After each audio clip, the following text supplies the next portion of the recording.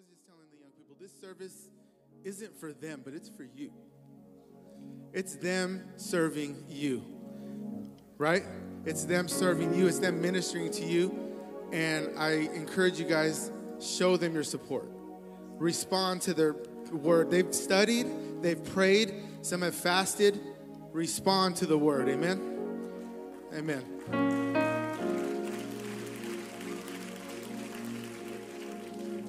So, Revive Youth, Timothy 4:12 says, don't let anyone look down on you because you are young, but set an example for believers in speech, in conduct, in love, in faith, and in purity. And that's a great reminder, especially for the next few young people we're about to introduce. We have and all these young people are amazing and great, but we're bringing up some of these young people who have lived the life of a Christian young person, which is not easy. Y'all have been there before, going from generation to generation, but still, being a young person is not easy. Being a grown-up is not easy, but being a young person is definitely not easy. So right now, I'm going to bring out the first young lady to the stage. She's an amazing woman of God. I will call her a woman of God. She shows it in her lifestyle, in the way she dresses, in her speech, just like the scripture says. And this is also credited to the parents, like Pastor John already had said. Credited to the parents, but we'd like Sister Ashlyn Gregory to come up.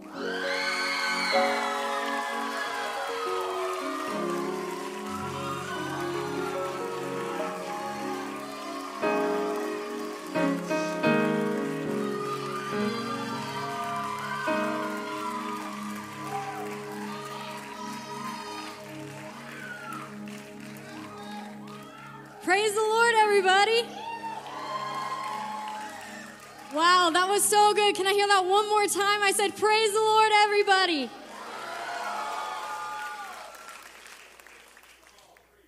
I'm going to talk to you guys about a few things tonight. But before I get started, I want to thank my mom and my dad and Tim and Jerry Ann and Pastor and Sister Johnson for allowing me to speak. It's truly, truly an honor to be up here. Now, if you have your Bibles, please stand and turn to Luke chapter 17. I'm going to be reading verses 15 through 19. When you have it, say amen. And one of them, when he saw that he was healed, turned back and with a loud voice glorified God and fell down on his face at his feet, giving him thanks. And he was a Samaritan. And Jesus answering said, were there not 10 cleansed? But where are the 9? There are not found returned to give glory to God, save this stranger. And he said unto him, arise, go thy way, thy faith hath made thee whole. You may be seated. I'm going to talk to you guys for just a little while on the subject of incomplete faith. Now, I'm sure a lot of you have heard or read this story before, but if you haven't, I'll kind of give you a rundown of the story. So Jesus was on his way to Jerusalem, and there were 10 men with leprosy. Now, for those of you who don't know what leprosy is, the definition of leprosy, according to Webster's Dictionary, is a disease that affects your eyes and your nose and your peripheral nerves. I don't know what that is, but... Now, when having leprosy, if it's left untreated, people's hands and feet will get all bent up like this, and a white, crusty blisters everywhere. So I'm sorry if I just ruined your after-church dinner at In-N-Out or Cane's. I apologize. Anyways, this disease is highly, highly contagious, in which people with leprosy stayed in their own little groups together away from the rest of society. And that was such that there was a law in place in those days prohibiting them from having contact with people without the disease. So here we have Jesus traveling to Jerusalem on the border of Samaria and Galilee when off in the distance he sees a group of men and they've been calling out to him. They're like, "Jesus, Master, have pity on us." And Jesus responded to them and said, "Go, show yourself to the priest." So they turned and they went to find the priest. The reason for sending them to the priest was that it was his duty to declare them cleansed of all diseases. Now, Jesus could have healed them for all to see right that very second, but he gave them this command because it would test their faith in him. Something was required of them to truly be cleansed.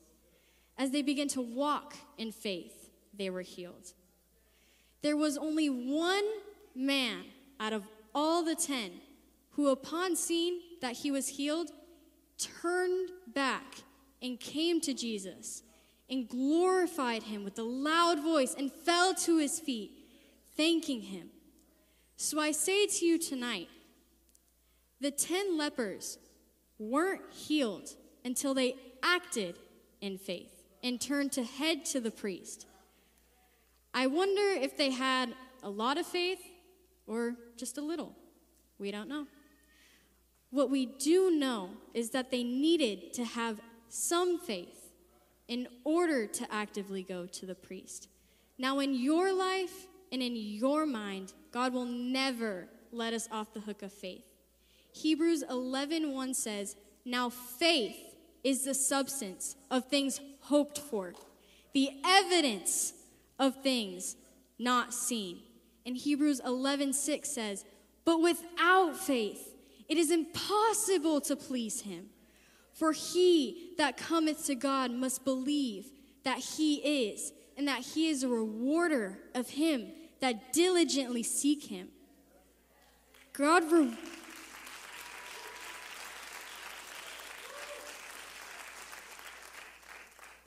rewarded the 10 lepers' faith by healing them. Though faith is important, and God honors that, I would suggest that the 9 lepers who continued to the priest had incomplete faith. Because even more than the measure of our faith, God cherishes our gratitude and our thankfulness for what he does for us.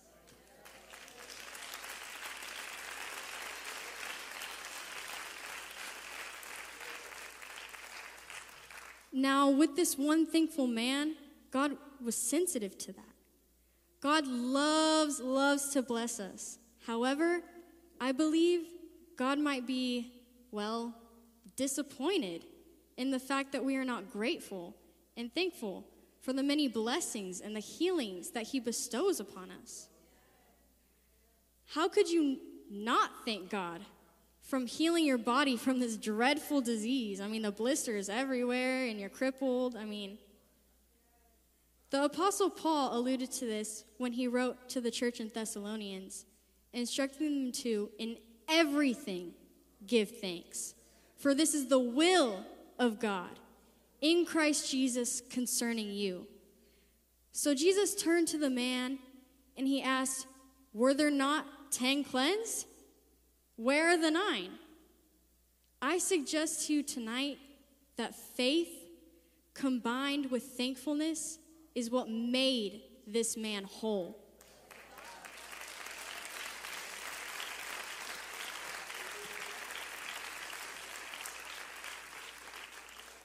So we must remember this story as we go through life.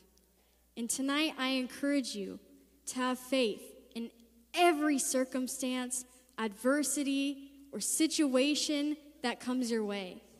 And remember to be thankful and grateful so that we may complete our faith in him.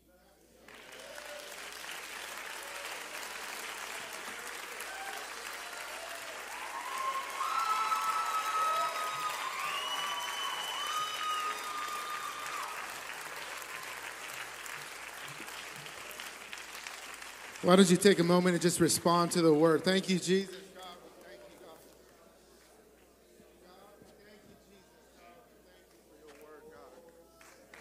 we praise you, Jesus. We praise you, God. Come on, if you're grateful, give God a hand praise.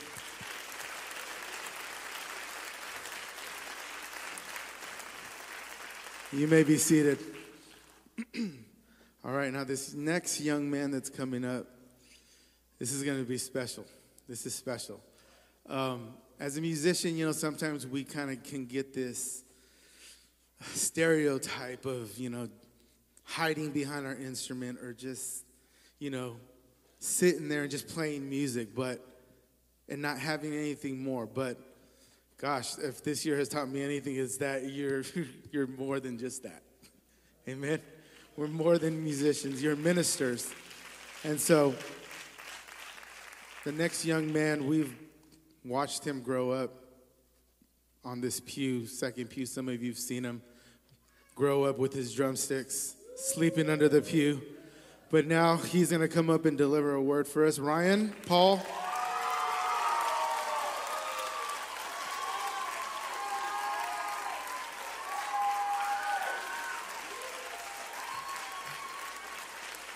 got this, bro. You got this.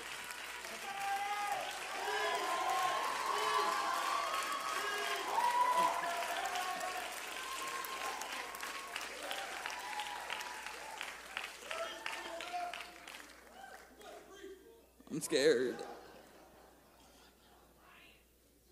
If you guys both did.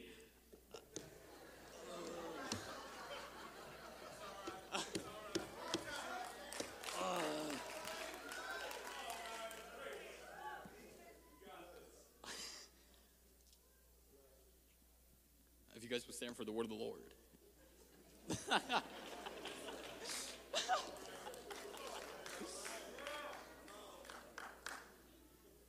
I will be reading from 2 Samuel 11, 2 through 5. When you get there, say amen. If you're looking at the screen, say amen. There we are.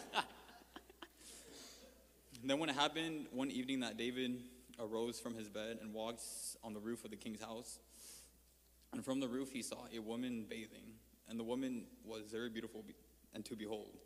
So David went and inquired about the woman, and someone said, "Is that not Bathsheba, the daughter of Elohim, the wife of Uriah and the Hittite?" Then David sent a messenger and took her, and she came to him. And he lay with her, for she was cleansed from her impurity. And she returned to her house, and the woman conceived. So she sent and told David, said, "I am with the child." What I will be speaking on tonight is, it starts with a thought. You may be seated.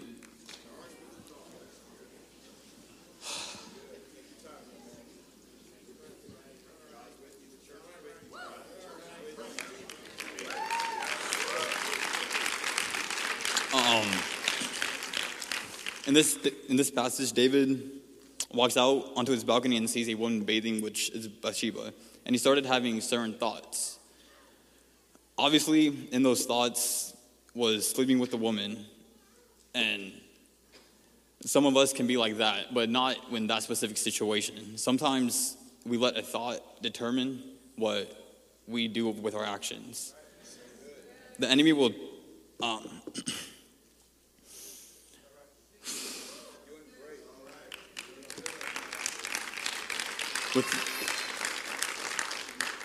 With those thoughts, the enemy can trick you. He will tell you to sin again because you have done it before. And with that thought, and if you focus on that thought for too long, you will eventually give in. But, too many times people will give in to that thought because they hold on to it for so long. And then when they ask for repentance, they almost question if God even still loves them and will forgive them because they've done it so much. And then that's another thought that enemy will put in. God doesn't love you and he won't forgive you and stuff like that. And with the thought constantly in your mind, it's easy to give in to temptation and sin. But if it's easy to give in and to make decisions off of a thought, then why can't the same thing be said about victory? If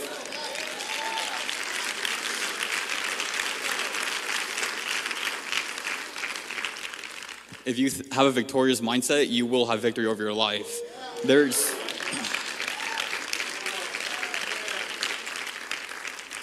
If you constantly have depressing thoughts and a weak mind, you will give into temptation and sin and always be depressed. But if you have a victorious mindset and a positive mind, you will have victory over your life.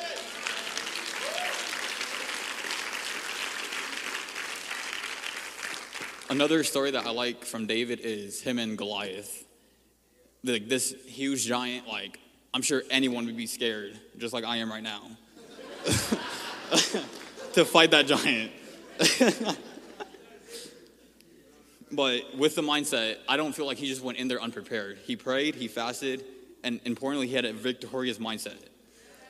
Too many of us will go to war, a spiritual war, defeated and not ready because we haven't prayed or fasted. If you have the mindset of a victorious person, you will have victory, and your family will have victory. There's prodigals that are ready to come back, but you don't fully believe that they will come back.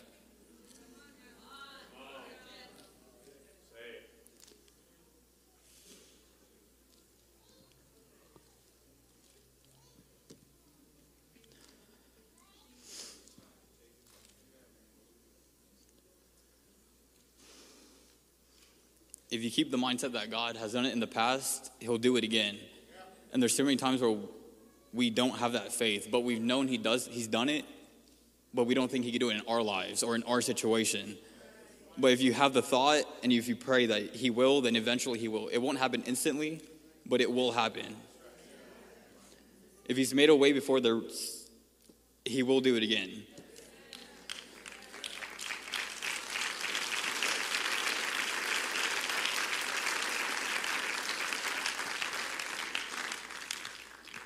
I know this was short, but I'd like to end with this. Be careful with the thoughts you allow to come in your mind, because certain thoughts will lead you down the wrong path, and it's hard to escape that path at times. And certain thoughts will influence you, and you have to be careful what you allow to influence you.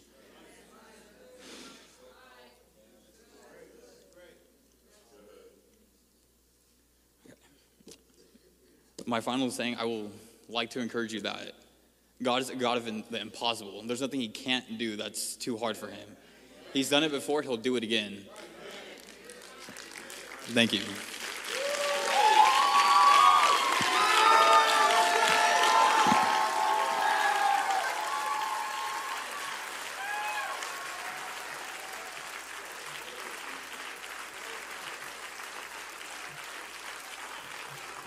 Come on, give him one more hand. It's not easy being up here. Give him one more hand.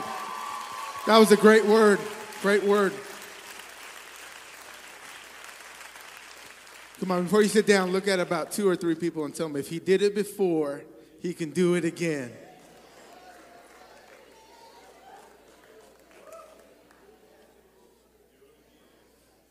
Woo, that's powerful. All right, y'all can be seated.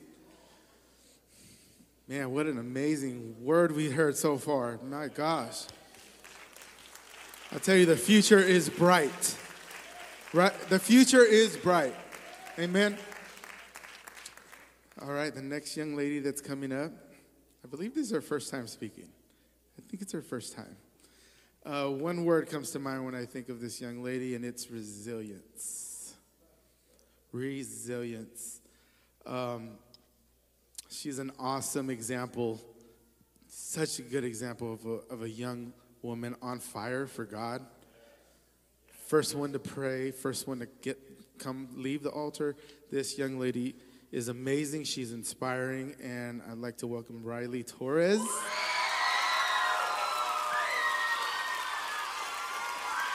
Come on, y'all. She's ready. I can tell. She is ready.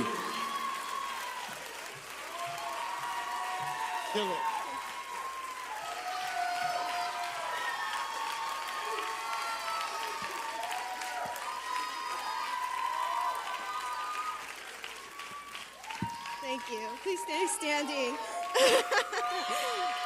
Okay. Okay.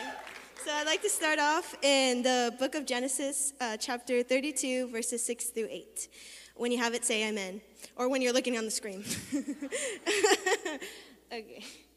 Okay. And the messengers returned to Jacob, saying, we came to thy brother Esau, and he also cometh to meet thee, and 400 men with him. Then Jacob was greatly afraid and distressed, and he divided the people that was with him, and the flocks and herds and the camels into 2 bands, and said, if Esau come to the one company and smite it, then the other company which is left shall escape. So tonight I'd like to talk about, the title of my message is Forgiveness. So you may be seated. Okay. Thank you. If you don't know the story, Jacob is coming back to his homeland because Jacob has just served his father-in-law Laban 20 years, 14 years for his 2 daughters and 6 years for his cattle. And he's coming back home to his homeland because God told him to. And Jacob has a twin brother named Esau. And before Jacob left, Esau and him did not leave on a good note at all. Esau actually wanted to kill Jacob. So now that Jacob's coming back to his homeland, he's afraid that Esau is going to kill him. And because now it's not just Jacob, it's his wives, his children, and his flocks, and everything that he has. And he's afraid that he's going to kill him. And that's why he separates them into 2 bands or 2 camps. So that's, but you, there's,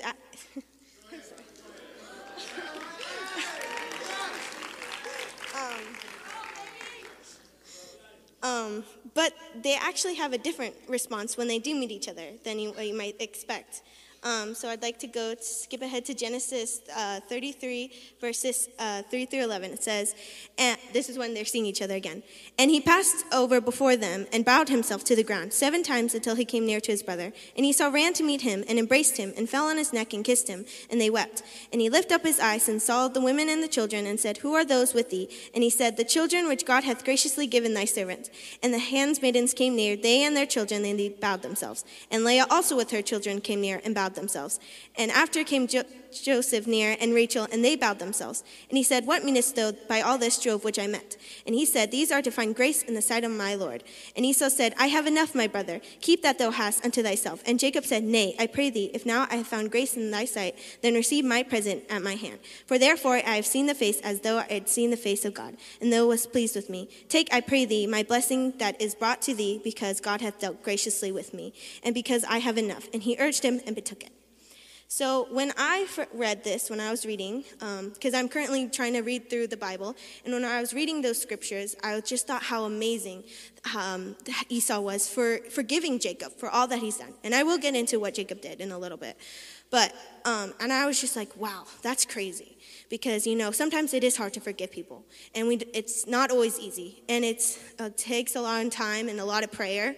And sometimes people will keep that bitterness and anger in their hearts, which isn't good, because then that means we can't grow and be the person that God wants us to be.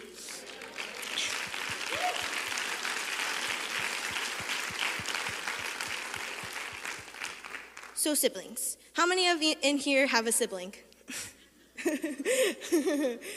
As siblings, you know that we have an interesting relationship. And what I mean by that is one day you're like, oh, I love them so much. They're so cool. And then the next day you want to throw a pillow at their face.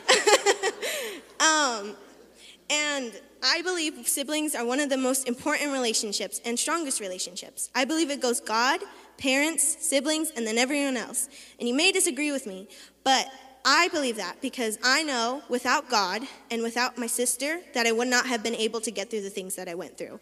And if you know me personally, you know that I went through a lot. And my sister was there for me, and she was able to help me get through those things. And so I'm grateful for her, and I'm so excited for what she has for her life.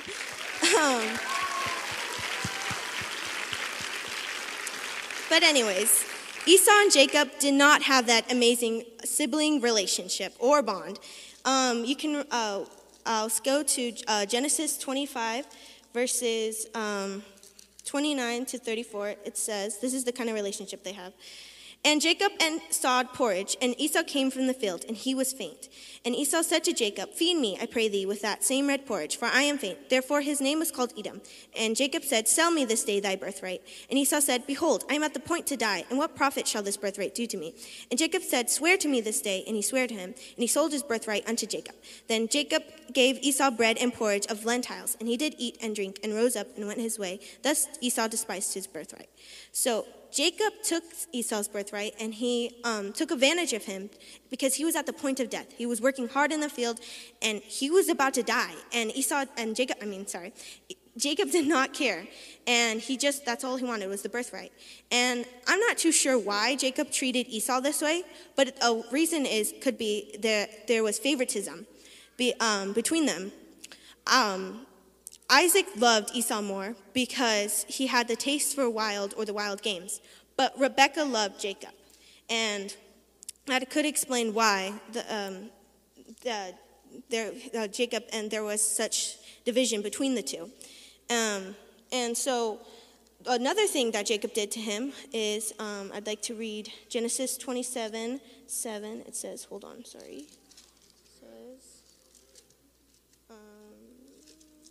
says, Genesis 7 says, "Bring me venison and make me savory meat, that I may eat and bless thee before the Lord before my death." So that's Isaac talking to Esau. And Isaac was at the point he was at his old age, and he was blind, and he was about to die. And so he wanted to bless Esau before he died. But Rebekah overheard this, and she wanted Jacob to get blessed instead of him. And so she made up this whole plan. And she was going to clothe Jacob in goatskin because he was less hairy than his brother. And it worked. And I want to skip ahead to Genesis 27 to chapter 27, verse 21 to 23. It says, "And Isaac said unto Jacob, Come near, I pray thee, that I may feel that thee my son, whether thou be my very son Esau or not. And Jacob went near unto Isaac his father, and felt him, and said, The voice is Jacob's voice, but the hands are the hands of Esau. And he discerned him not, because his hands were hairy as his brothers, Esau's hands. So he blessed him." So Jacob took Esau's blessing. And when Esau found out, he was so angry. He was so mad. And he was very bitter about it. And that's why he wanted to kill Jacob. But Jacob was fled before he could. And now 20 years coming back, now they see each other. And when you read that scripture, Genesis 33, 3-11, I was just amazed. Because after everything Jacob had done to Esau, Esau was able to forgive him. And I think that's important that we remember that, because I know evil people can do very evil things to us, and it's hard to forgive. And I'm not saying it's easy, but it's important that we forgive so that we don't hold on to anger and bitterness, and that we give it to God so he may help us.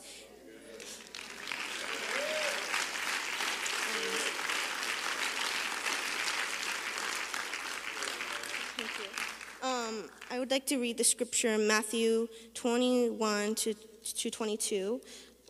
It's Matthew chapter 18, verses 21 to 22. It says, "Then came Peter to him and said to the Lord, How oft shall my brother sin against me, and I forgave him? Till 7 times? Jesus saith unto him, I say not unto thee 7 times, but until 70 times 7. So God doesn't actually mean to forgive somebody 490 times. And I know there's people out there who would actually count, so don't do that. But God means to have a never-ending way of forgiveness, because he has that for us. So who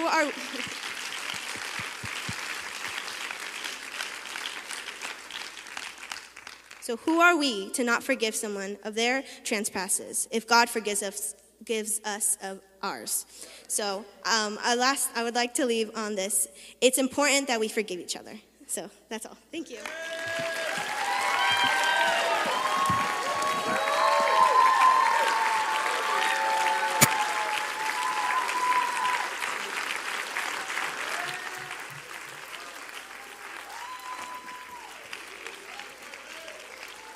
Come on, how many were ever in need of forgiveness? Can you just remember for just a second, just a couple seconds, remember when you were in need of forgiveness and God was there for you? Praise God. You can be seated. All right, so our last speaker. Wow, these kids have been going crazy. Wow, let's go. Man, they're digging in the word, and I love it. I'm here for it. Our last speaker, you always remember someone who was kind. And parents will tell you, you always remember the people who are kind to your children. And I'll never forget, she was one of the first ones to walk up to Brooke and invite her to be a part of the young people and come and sit with us and hang with us. And the rest is history, obviously. The rest is history. So I'm very grateful for her family. They're such an amazing asset to the church. They're an asset to us as a youth group and us personally. And yeah, I want to invite Natalie Diaz up.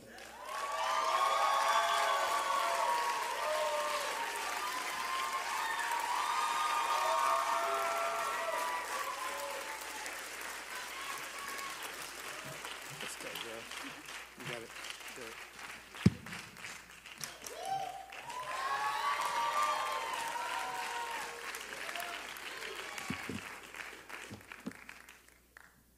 Sorry, just give me like a second to get situated. Okay. I wanted to thank everybody who gave me this opportunity to speak here tonight. I want to thank Tim and Jay and my family and Pastor and Sister Johnson. Thank you, Lord. Thank you for allowing me to speak here today. So my scripture, if you could stand, is Zephaniah chapter 1, verses 12 through 13. And I'm reading in the ESV. Yeah, I have it. Okay. At that time, I will search Jerusalem with lamps, and I will punish the men who are complacent, those who say in their hearts, the Lord will not do good, nor will he do ill. Their goods shall be plundered, and their houses laid waste. Though they build houses, they shall not inhabit them. Though they plant vineyards, they shall not drink wine from them. You may be seated.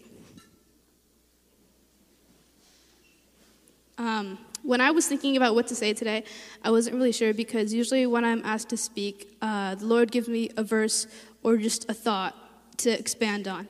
But I didn't really get that this time, so I had to dig in the Word and dig in prayer and find what he wanted me to say. And usually as I'm developing whatever word that he's given me, I feel that it applies like so much to myself. I'm like, is this for them or is this just for me? I'm not really sure.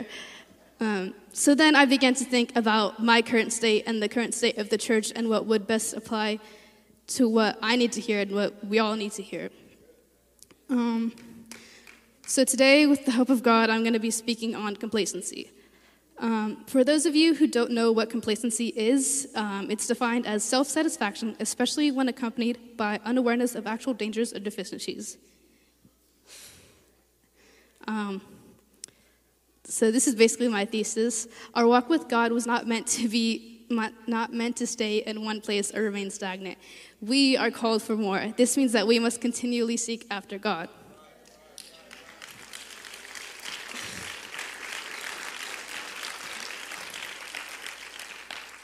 Complacency can grow from many different things. How I've seen it grow in my life the most is through fear.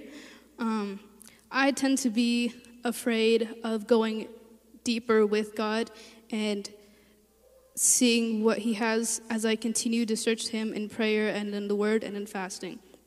Because going deeper means that I won't be able to predict what happens. You know, the deeper you get in the sea, the darker it gets, and you don't see what's around you, so you have to trust in your equipment that you have. You have to trust in God. So I tend to stay where I'm comfortable because I know what's going to happen. I know, oh, this is going to happen next because I've done this. It's just easier that way. And I think that's sometimes why we don't let go of our sin. Because when we are in sin, we have a certain cycle and a certain road that we follow. So it's easier to predict, oh, if I be disobedient today, then I know that this will happen. I mean, it's not great, but you know that it's going to happen rather than if you end that cycle. And after so long, it eventually just becomes part of us, and then it becomes a lying spirit because it's been part of us for so long that we feel like we don't know who we are without it. The devil begins to lie to us and say, you're only that because of your sin.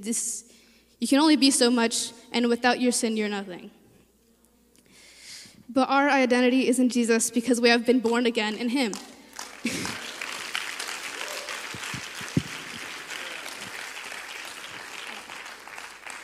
This next part isn't like perfectly fit with my message, but I want to speak on it just because I find it so interesting. Just the fact that our complacency or our spiritual state can be evident in our body language when we pray, because our body wants to react to the spiritual, which is why like some things in the spirit can be evident in the physical. Like, I remember one time I was in prayer and I felt scared and unsafe. So slowly but surely I was like getting on the ground, and then I ended up in the fetal position, which is, it's called that because that's the position that you were in when you were in your mother's womb, when you were safe before you came into the world. That just shows that you're wanting to feel safe and you don't feel it currently. But also you have to be aware of when you're in that position, because when you're in that position, it gets easier to just grab onto your flesh and to hug yourself as tight as you can. And that's what I found myself doing that one night in prayer. So I began to hold onto my flesh rather than let go and get to God. That's why when we pray, we have to lift both of our hands, because when you're in war and you surrender, you lift both of your hands, because you're exposed from every area they can get you. There's no way that you can protect yourself, which is why it's so important to raise your hands in prayer. And there's a lot more to go into body language.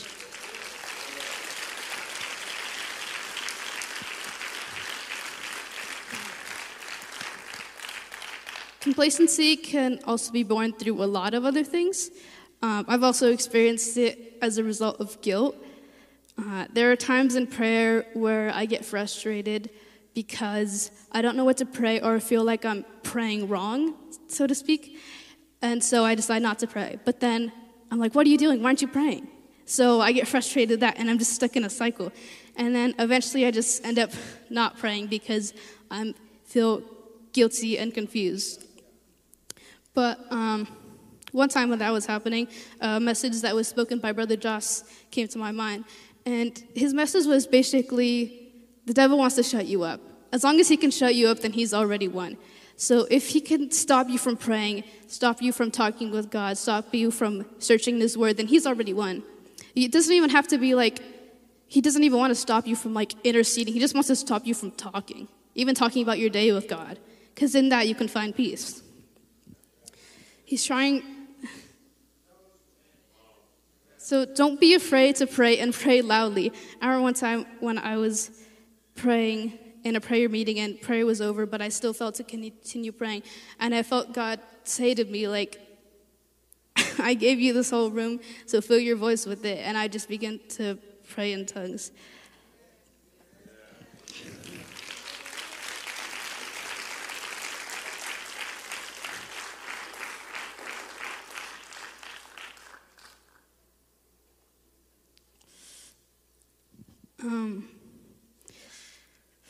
Complacency is born of a lot of things, but those are just the things that I've seen it most evident in my life, but can also lead to other things, like disobedience, because this is something I have trouble with a lot.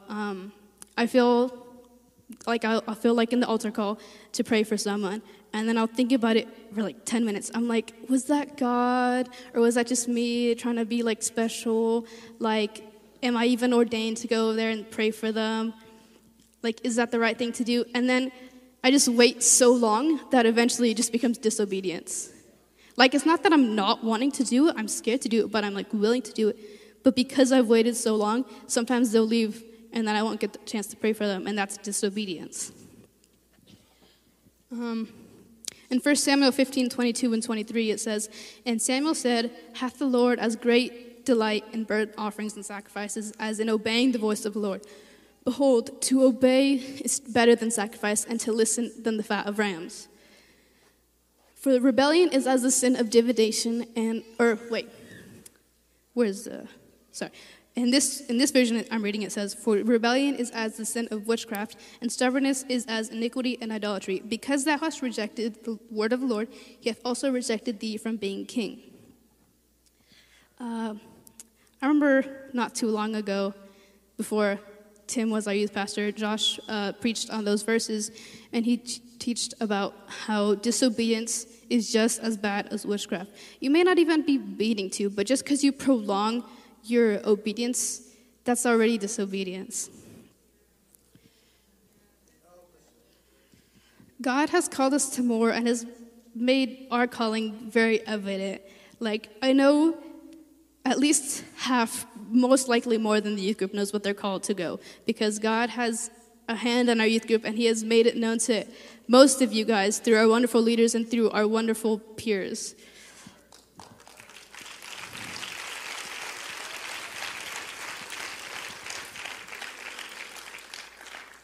Complacency is easy to fall into because it's where we are comfortable, but it ultimately leads to disobedience and death. It can creep in through fear, guilt, and laziness. We are called by God and don't have to wait to fulfill our calling. We must continue to seek after God in order to further our calling or to prepare for it. And what I want to leave you here tonight with is a quote that our former youth pastor Josh used to say all the time, and it's that you are not called to sit on a pew. So, thank you.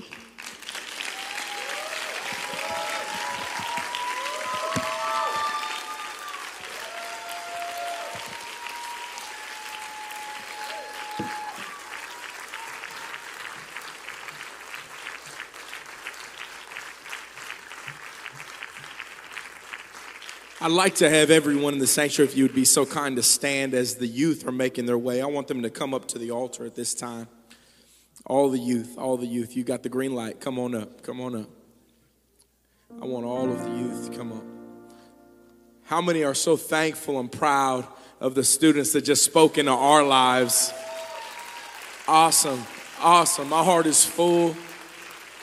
I am encouraged. I am challenged. And I'm thankful today that as we come to a conclusion on this Wednesday evening together, that God does not dismiss the heart and the voice, the desire and the passion of young men and young ladies. When the armies were gathered together, standing, it was Goliath there, as Ryan made mention of, yelling out, challenging. He was staring into the eyes of grown men. He was staring into the eyes of men that knew what battle was. He was staring into the eyes of men that knew what it was to win. He was staring into the eyes of men that knew and had experience. Yet they were frozen in fear. God desired to give his people victory. And when they looked at everyone else that was qualified, when they looked at everyone else's opinion and they looked at everyone else that people like you and I would have confidence in, we would have chose a warrior.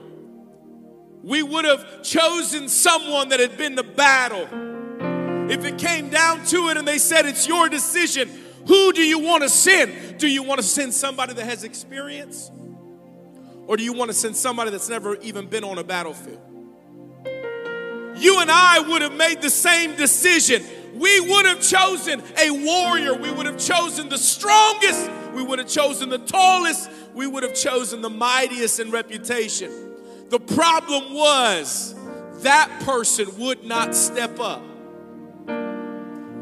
And when God wanted to give his people victory, it was a young man that took his time to tend sheep that didn't belong to him.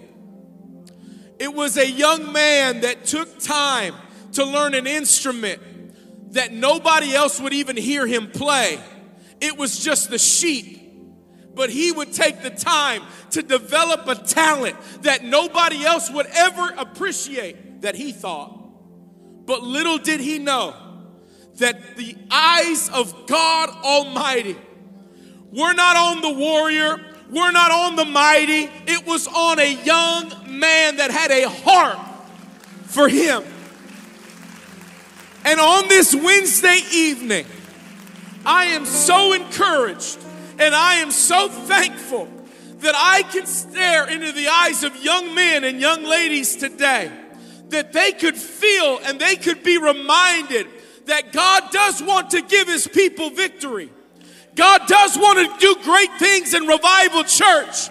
But I am so thankful that as a church family, we understand and believe that victory can come through the youth of our church. I am so thankful that there are young men and young ladies, when they don't know that God is actually paying attention to them, they took the time to develop a skill. They took the time to get into their Bible. They've been taking time to fast and to pray every Monday night. They've been coming for years now.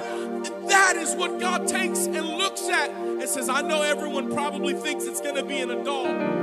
But what they didn't know is there would be a Riley Torres speaking on forgiveness. What they didn't know is that there would be a Ryan Paul talking about how it begins with the thought. And the same way you can have a thought that can lead you to disappointment, you can also have a thought that can lead you to victory. They didn't realize it, that Ashlyn could begin to talk about incomplete faith. She didn't know, but somebody walked in on Wednesday night feeling like you were incomplete. And if you would just take action, God would do something in your life. They may not have realized it, Natalie, but just beginning to talk and beginning to challenge. Don't be complacent. Don't be satisfied where you are. I know you show up every Wednesday. I know you know all the songs. I know you preached and I know you played and I know you do all of that time and time again. But don't get comfortable, because God has more. And little did they know that there is victory that flows and comes into a church because of young men and young ladies that are standing here today. And if I can personalize it for just a moment, not only are they just young men and young ladies in this church, they are sons and daughters in this church. We're going to pray for them in just a moment, but I want to say this to all the parents that are taking time. You have young men and young ladies here today. Some of you are aunts and uncles, and you look, and sometimes you feel like you're not a good enough parent. Sometimes you feel like you don't have all it takes. Sometimes you feel like you let them down, but I feel the Lord today, and I just want to encourage you and say this. This is the greatest investment you could ever make. I know you're not perfect, but get them to the church. I know you don't have it all together. No parent does, but put them in the presence of the Lord. I'm going to ask our church family if you would gather around them very quickly. This is how we're ending tonight. I want you to gather around them today. I want these young men and young ladies to know that we don't look at them singing and preaching and saying, oh, that's just cute. Oh, that's just cute. No, that's victory today. That's powerful today. There is power in their words. There is power in their worship.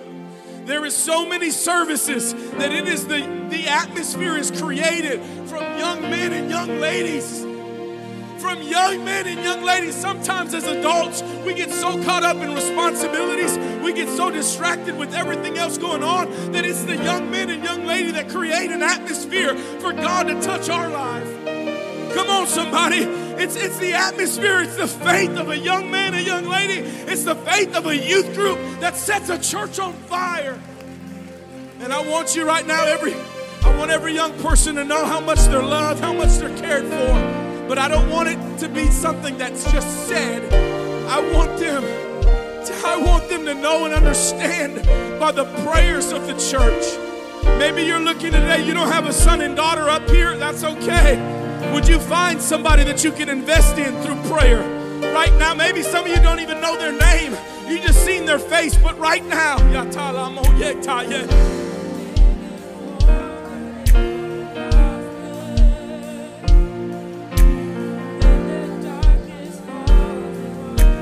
there's victory. There's victory from these young people. It's not cute. We don't dismiss it. This Wednesday evening just isn't a Yth Takeover and that was nice. Clap our hands. Oh no. These are young men and young ladies that are doing great things for God, that have a purpose, that have a calling, that are a vital part of what God is doing in our church today and around the world. We're not ashamed. We're not embarrassed. We want them to know this is a church that believes in the youth. This is a church that believes in the next generation. This is a church that loves them. This is a church that's going to hold them up. Yeah, there may be some mistakes in your life because there were in all of ours. But just so you know, we're here to hold you. We're here to pick you up. We're here to help carry you through.